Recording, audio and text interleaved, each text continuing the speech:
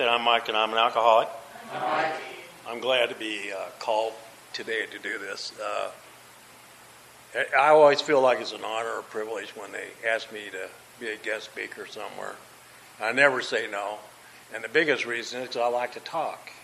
If any of you know me from meetings, you know that because you hear me saying stuff all the time. And sometimes it gets me in trouble, other times it doesn't. So I just got to keep coming back. But anyway, I'm just real grateful to be here for this.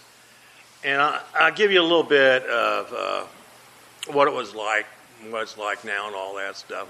So, first off, I grew up in Des Moines, Iowa.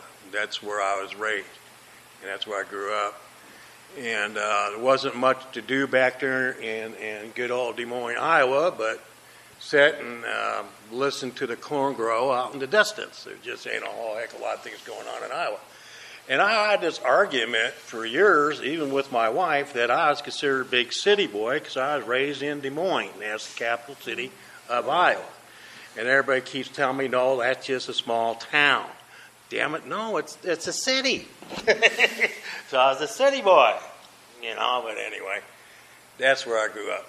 And then I moved up to Clinton, Iowa.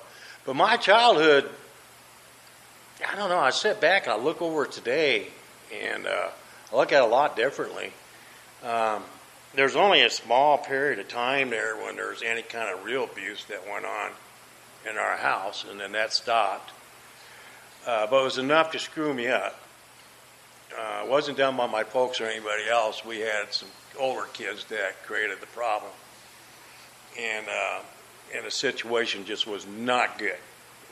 And it jacked my thinking up later on in life. But that didn't make me drink, the alcohol. What made me drink the alcohol was my older brother. He had a phony ID, and a bunch of his buddies went and bought a bunch of booze and brought it to the house. And they let me have some of it. And I got drunker than hell. It's not like somebody held me down and poured it down my throat or anything. It's just it was there, and I was able to do it. It's one of those things that I wanted to feel like I was part of, because I never felt like I was part of anything. And that's part of the abuse that went on. I never felt accepted or never felt like I belonged or was very much loved at that time.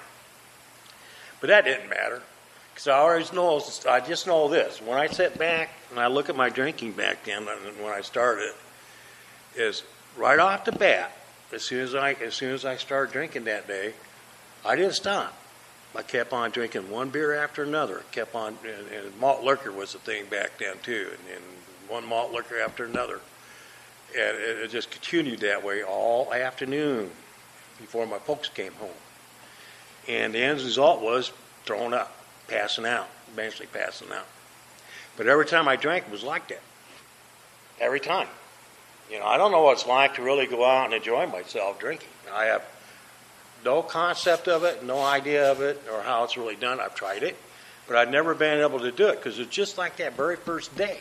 Every time I tried to do that, I would drink, get drunk, puke, pass out, or something like that. What happened.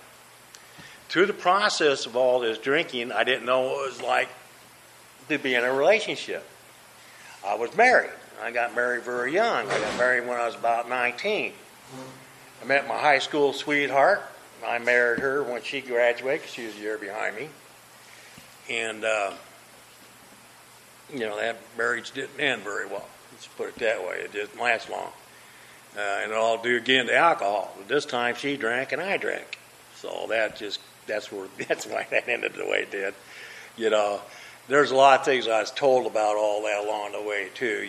She met some other person and she had left, and her parents were alcoholic and all that stuff. See, I actually should have went to Al-Anon back then because I wasn't drinking all that much at the time, and she did. But anyway, I was living up in Clinton, Iowa, and by then, and married to her. I had a real good job up there, and I threw that away too. So I'm kind of bouncing around a lot because I had a cortisone shot about 2 weeks ago, and I'm still kind of fuzzy from the effects of that. So I'll be jumping around a little bit. I don't mean to be right now. And some of the side effects of it, which I didn't think I was going to have, I ended up having. So bear with me. But anyway, I'll get back into it. Anyway, like I said, when I was living there in Des Moines, and that's where I started my drinking, was every time I drank, I did get drunk. And like I said, that first marriage ended very, very poorly, very sadly. And then I stayed single there for a while, and I was living up in Clinton, Iowa by then. And I was working in a place at Clinton Corn. Clinton, Iowa. I was making good money. I was working as an electrician. Prior to working there, I was working out of Illinois, and I was working out of there as an electrician, but I was working union, and I was married to someone else when that was all going on. And then, anyway, I ended up there at Clinton Corn because of the economy. We were into another recession because that would have been back in about the late 70s, early 80s. And there just weren't a whole hell of a lot of jobs then, so I ended up doing things that I did not believe in. Because at that time I worked, most of the jobs I had, I was a union steward in one of them. And then I belonged to the IBEW in another one. And then I went from there and crossed a picket line there in Clinton, Iowa at the time because there was a strike going on. But the money was too good and there weren't very many jobs and I needed a job. And I went to work there. During that time, it was a very violent period in that town, very violent. They had to call the National Guard out to that to Clinton Corn a few times just to get everything calmed down from the strikers and workers and stuff. In fact, we lined up the whole perimeter of the factory or premises with pipes and stuff like that back then. Yet anyway, that all kind of cooled off after a while, and then I went on ahead and got drunk and left that job. And that's what happened there. Now, when I worked there at Clinton Corn, though, I did make alcohol there. I was in charge of it. Here I am, an alcoholic, and they put me in charge of all the electrical. One of the divisions I had was the alcohol division. So here I am making Fletcherman's gin, and they also made alcohol there in that plant for your vehicles and stuff, you know. I'm taking care of all the equipment to keep that running. And I remember coming into work many times, hung over from the night before, or half drunk from the night before, and walking into that building and just walking out half drunk again. I didn't have to drink anything. It was just the smell. It was just the fumes. I mean, because you'd be so sick anyway. And it was just crazy. But I remember all that. Then I took a job down and I quit that job, went out and got drunk, quit that job. I was feared for my life by then because I just left someone. I had an affair with somebody else. And anyway, that marriage ended. It was the one that brought me actually sobriety. I was involved into my second marriage. And I went out and had an affair with this other gal. The guilt and shame from that was so much for me I could hardly bear it. And there wasn't enough alcohol to bury it. I was that far into my drinking by then.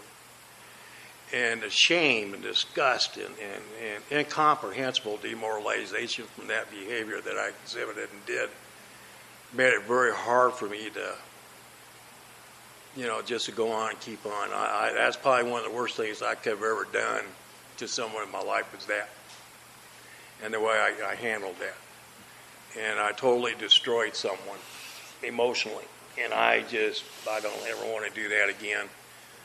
And anyway, I ended up getting involved with that other gal, married her. We had a son. With all that shame and guilt, here I'm married to her now, I'm drinking every day. Quit the job over there at Clinton Corn, moved to Davenport, Iowa, took his other job over in Rock Island, Illinois. And at that job, because of my drinking and everything else, I didn't know there was problems going on over there between the union and people that were working there that wanted my job. And they made my life a living hell working there because they wanted me to quit so this guy could get the job. And they didn't have to go about it that way. And all the union would have had to do is approach me and tell me that I could have left. I collected unemployment from Illinois, and that I could have bowed out that way and done all that, and that guy could have gotten my job, and that would have been okay. But they didn't do that. Nobody told me that. And we were still in a recession. You know? Hell, that area I lived in, you know, a lot of people don't understand this. That area I lived in had the highest unemployment rate in the country at the time. Right there in the greater Quad City area. You just, you know, they had the tractor plants closing down. They had the railroad going out. John Deere and Caterpillar Works and all that stuff moved all their machinery works over to Europe and stuff. And we were sitting there with about 13% on one side of the river and 23% on the other. And that's the Mississippi River there. Don't know it. They were unemployed and out of work. And you know what? I still figured out a way to get drunk. I still figured out a way to get my booze. I ran into a couple people, somehow or another, they felt sorry for me because I knew how to get them to do that. And they told me, just put it on my tab. So here's an alcoholic, they told, whatever you want to drink, you can have it, just put it on my tab. And they're telling an alcoholic to do that. That's crazy. You know, and I said, hell, no problem. And now by then, I'm having people walking up to me and telling me, you drink like an alcoholic. And I'm in these damn bars. They're actually coming up telling me that. We think you're alcoholic. And, you know, they were right. You know, I was alcoholic. But I thought they were drunk. They were drunker sometimes than I was. So anyway, I just kept on doing this stuff. And then one day, I was coming home and from being over there in Rock Island, Illinois, and there's a bar over there. I was having nickel beer night, and I got off work around 11. I was coming home from it, and it was daylight. And I got across the bridge between Moline and Davenport there, going across the Mississippi River, and it dawned on me, this stuff had to stop. And that was back on March 28th of 1984. And I've not had to take a drink since that day. You know, that was the first day I went to a meeting. And my neighbor took me to the meeting. And I sent my wife over to my neighbor because I'm such a brave guy. You know, so then I sent her over to get him. And he came over and talked to me. And he took me to my first AA meeting, which was at the Marquette Group. That's what it was called. And the Marquette Group was in this old schoolhouse. And then the schoolhouse up there in the auditoriums where we held our meetings. And it was in the afternoon. And he took me to that afternoon meeting.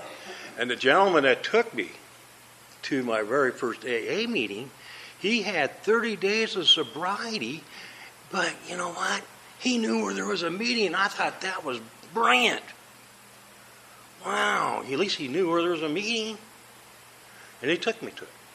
It took me more than just one over there, but it was great, you know. But I started going over there, and within about 2 weeks, after an afternoon meeting, they cornered me, okay, took me off to the side, and they talked to me. And they said, you know, Mike, looking at you and the way you look right now, you need to go to the hospital. You probably don't, you know, we want to see you get locked up for 30 days. You need it. You need treatment right now. You need it just for your physical well-being, if nothing else. You know, maybe this will give you a jump start and get more of the cobwebs cleaned out. And it's like, okay. And I went over to the hospital. Mercy Hospital there in Davenport, Iowa, and I went up to the unit, which is on the 3rd floor, and on the 3rd floor is where they had the psych unit.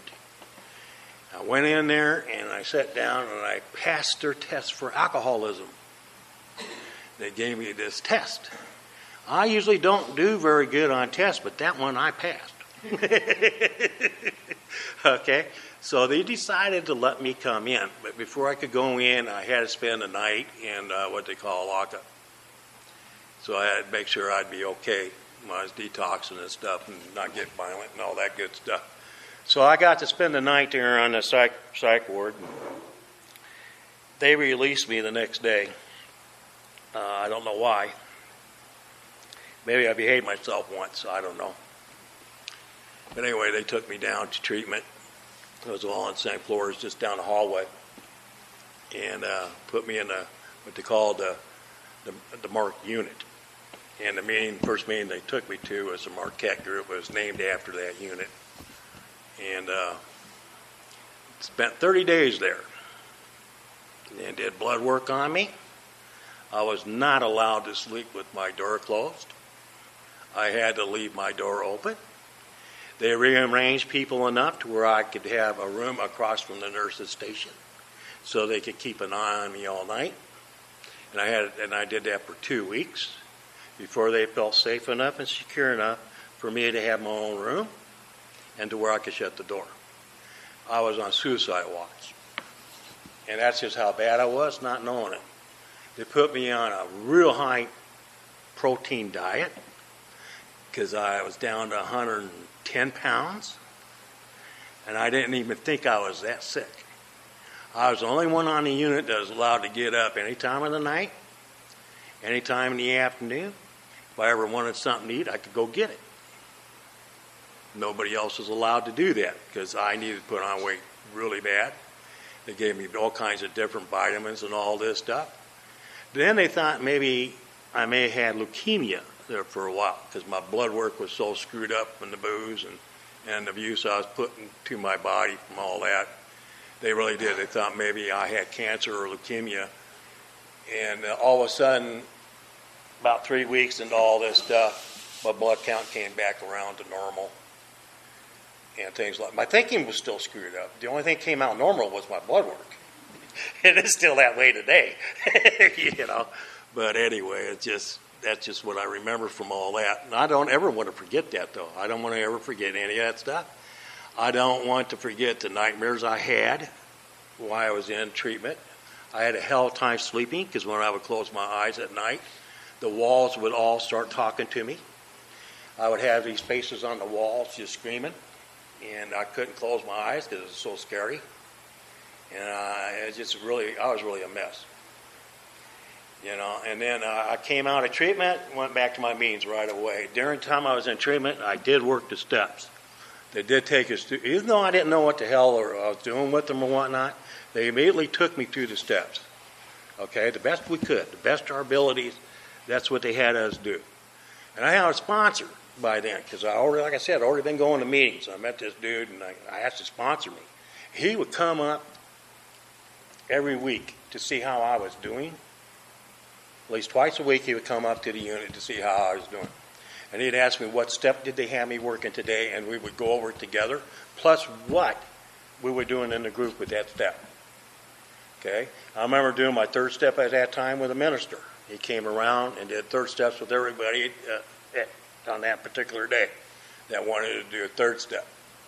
And then he'd come back the next day, and we would sit down and do a fifth. And all this stuff. Well, make a long story short, and I'll go ahead and jump ahead on this. Later on, after being sober, I felt the need to do it again. I was about 2 years old. You never stop doing this stuff. You're going to find a need to go back to some of these things. And there's a reason why. I'll get to that here in a minute. But anyway, I got done. I was done with treatment and came back out, and I returned back to the Marquette group. And I kept going to meetings, and then I went into work. Promptly got fired from my job. Didn't have a job now, so I had a house payment coming up. I was already 2 months behind on it. I was just getting ready to get foreclosure notices on it. So I thought the best thing to do, because I've already been this far along with this, talked to my sponsor about it. He says, Mike, you've already been this far just in treatment. Go ahead and make your amends. Go ahead, go talk to these people. So I went over to the bank and I talked to them about the house. I told them I don't think at this time I can make a house payment. So what they did was deferred my payments. Then I found out I had this insurance on the house because I was in the hospital. Okay, that they were able to get me caught up because of that insurance.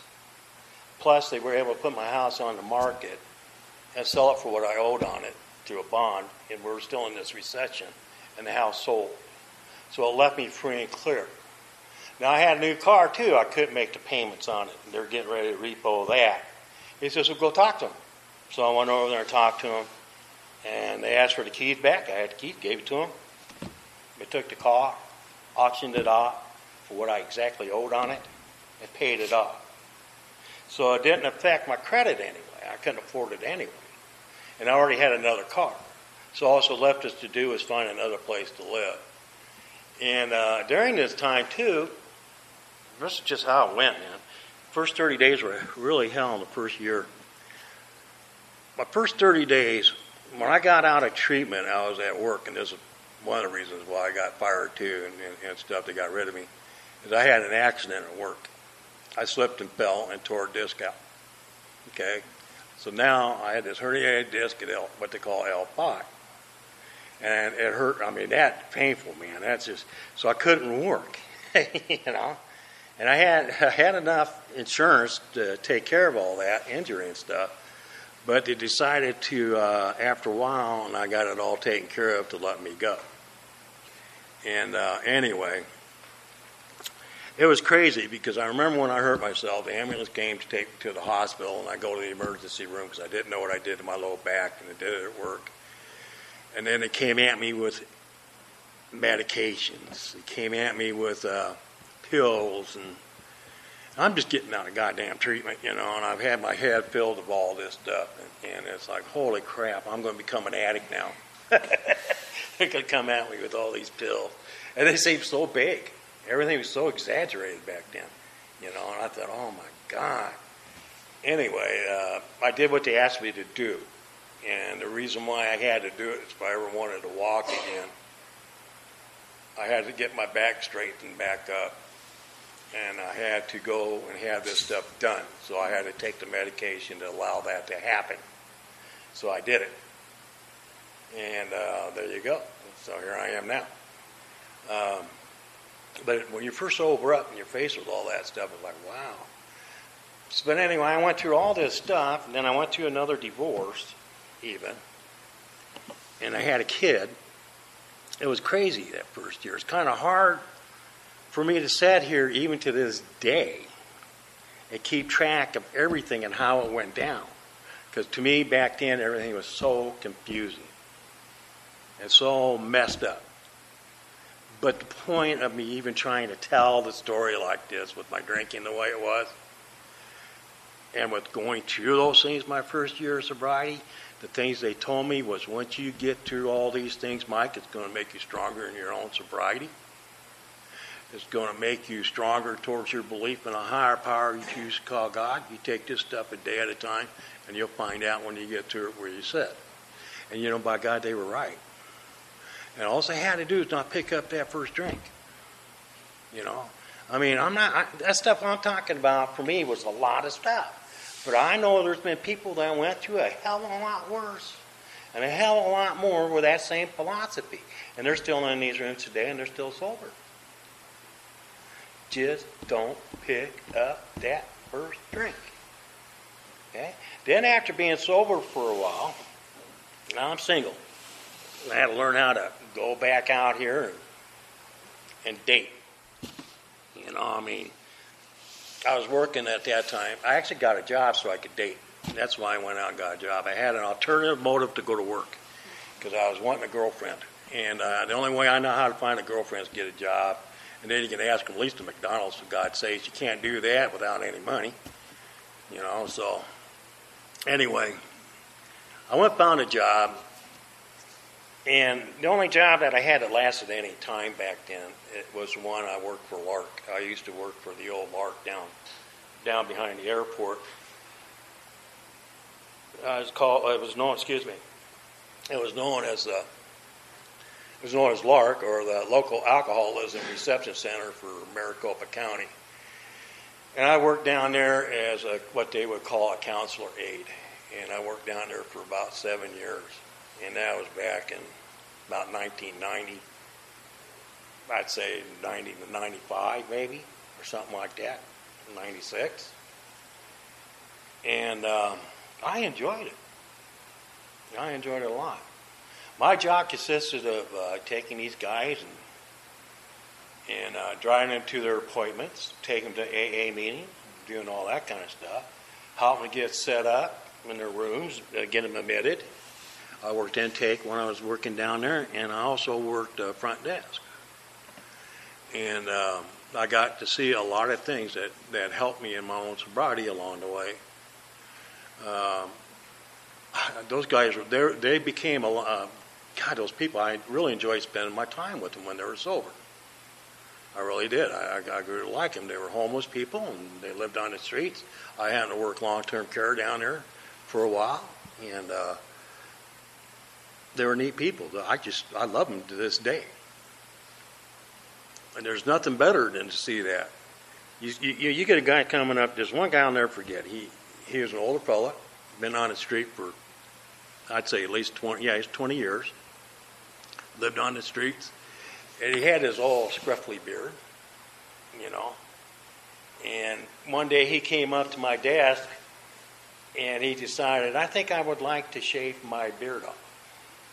Now, anybody else would think, what's the big deal about that? Well, there's a big deal here.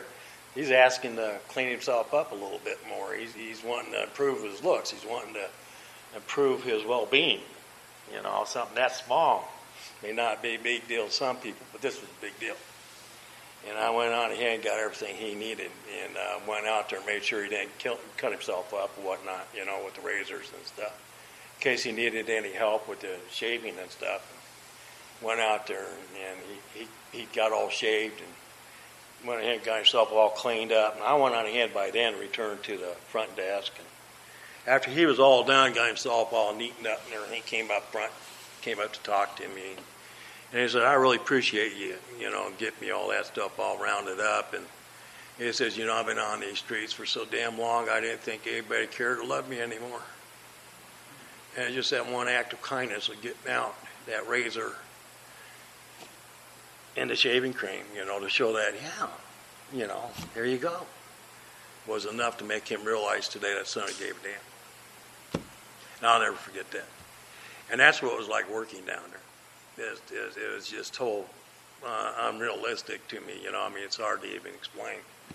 But you can also know when you're around people like that, you can really feel the love and presence of a loving God. I mean, you really can. And you'd be surprised how little it takes to make someone want to turn their life around.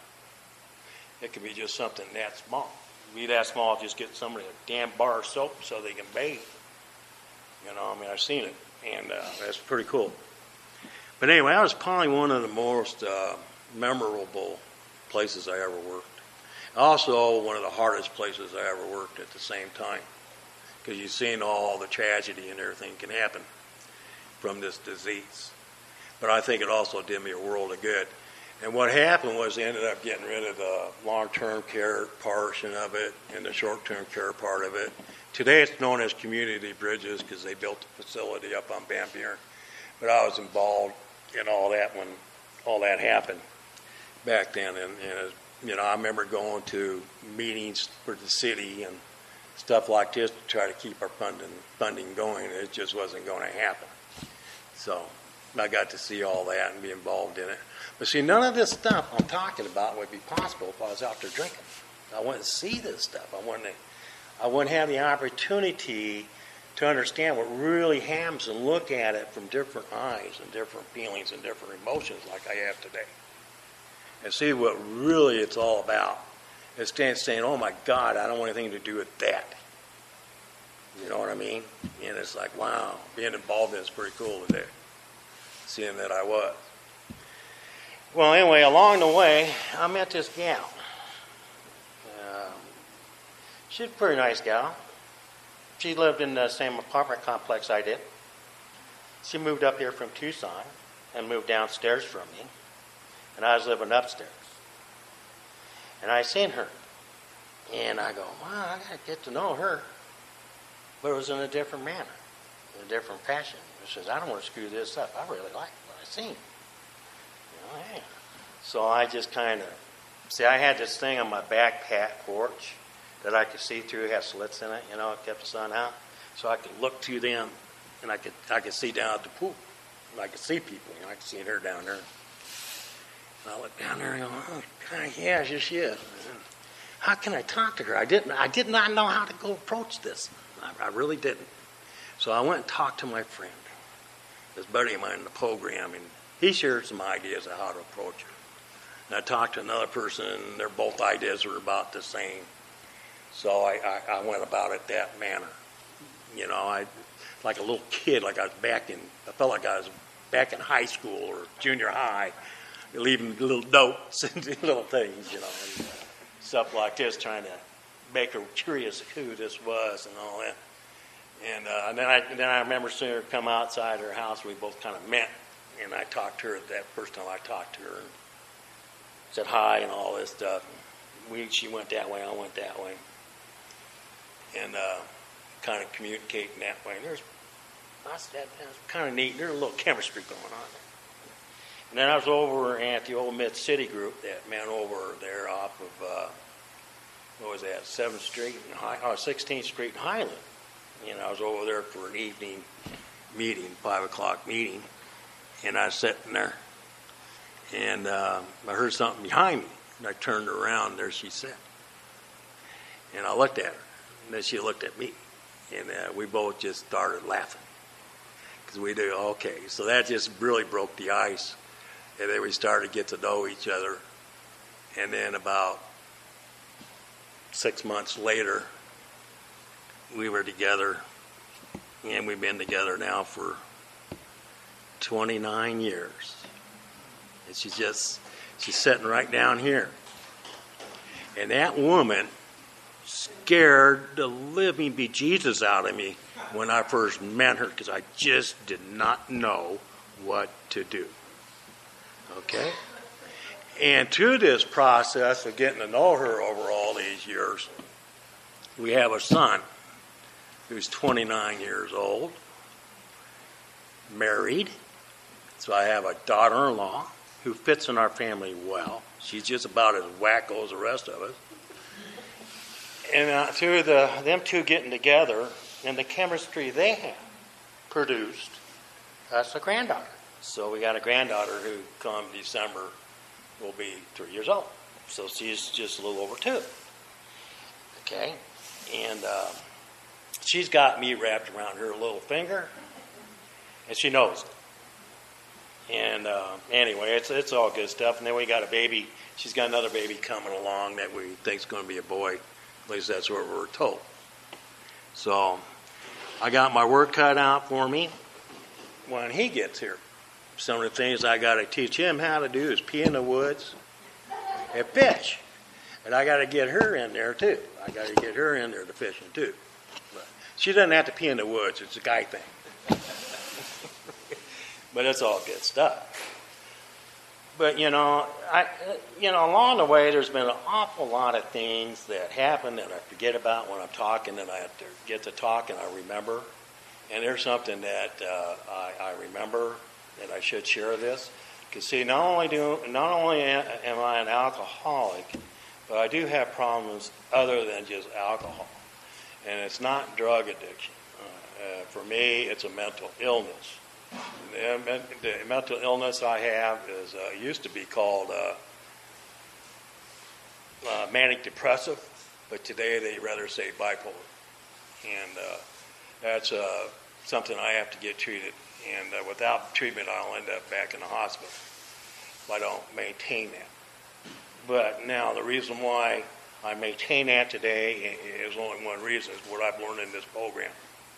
If I don't take care of my disease with alcoholism, I'm not going to be able to take care of that. The program's taught me what to do to take care of my alcoholism. That's why I come here. I go somewhere else to take care of my other problem, and it's been working rather well. Today, I have not had to wake up in St. Luke's. I have not had to wake up behind the county hospital. For that, I'll be eternally grateful.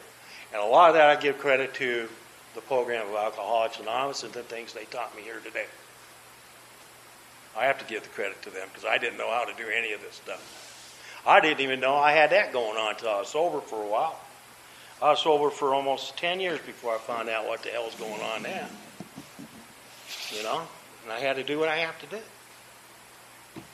Now I get this cortisone shot, not knowing anything about cortisone. God, I wish I did. I get this cortisone shot about 2 weeks ago. I think it's been going on about 2 weeks now, in my left shoulder. Boy, did I tell you, I'm glad I got that done because it did relieve all this pain in my shoulder. But the side effects, I didn't understand the side effects of that. Some people, they have extreme side effects with it. Some don't. Guess what, folks? I had the extreme.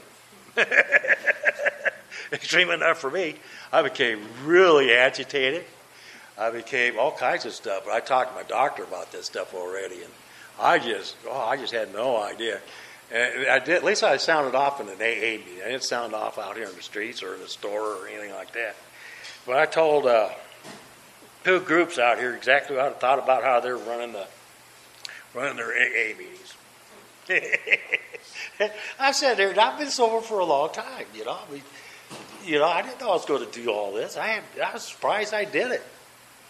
I was surprised they even let me back in the meeting after I sounded off like that. But it was crazy, truly, truly crazy. But the thing is, through doing that stuff, and after sounding off and being a complete jerk, being a complete ass, I got to see other areas of my life today when I look back. It's got me looking back over everything in my sobriety again. Well, I've been a real jerk.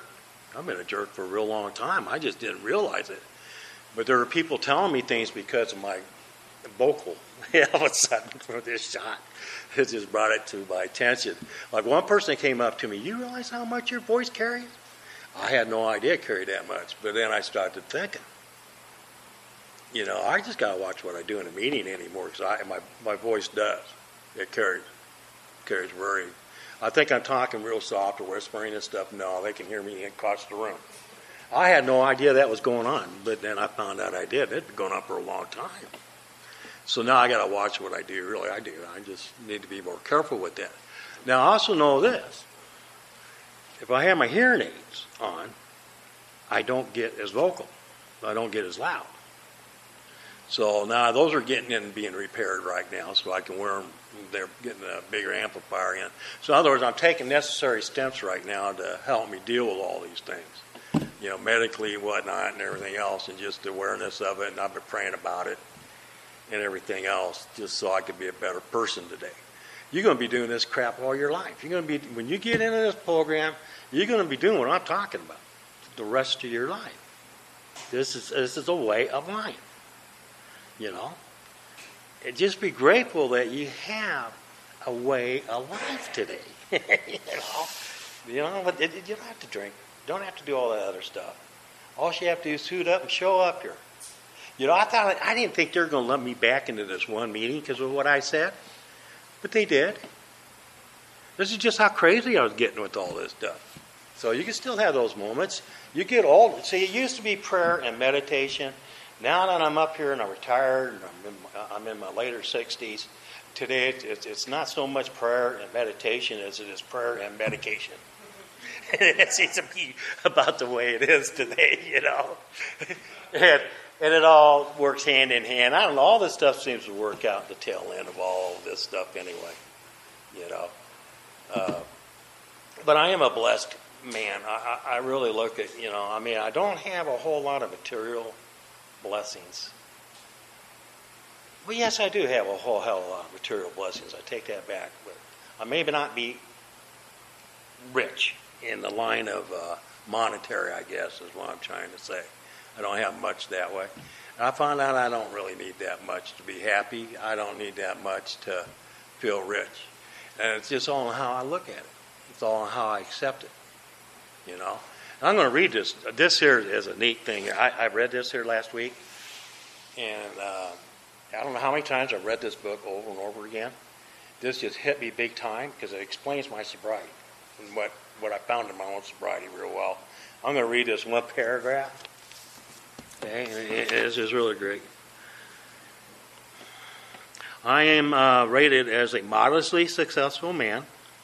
My stock of material goods isn't great, but I have a fortune in friendship, courage, and self-assurance, an honest appraisal of my own abilities, Above all, I have gained the greatest thing according to any man, the love and understanding of a gracious God, who has lifted me from the alcoholic scrap heap to a position of trust, where I've been able to reap the richest rewards that come from showing a little love for others and for serving them as I can.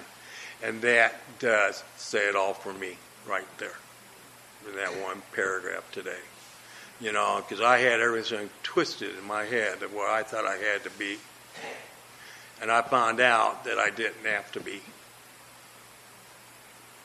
You know. And today I'm forever grateful for that. And I don't know. I could almost start crying right now when I think about that alone. Because it's true. Very, very, very true. And I'd rather try and improve on my controlling my mouth.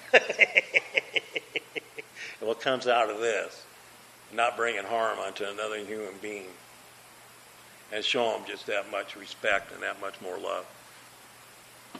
Just maybe make their day. And then I'll just pass. Thank you.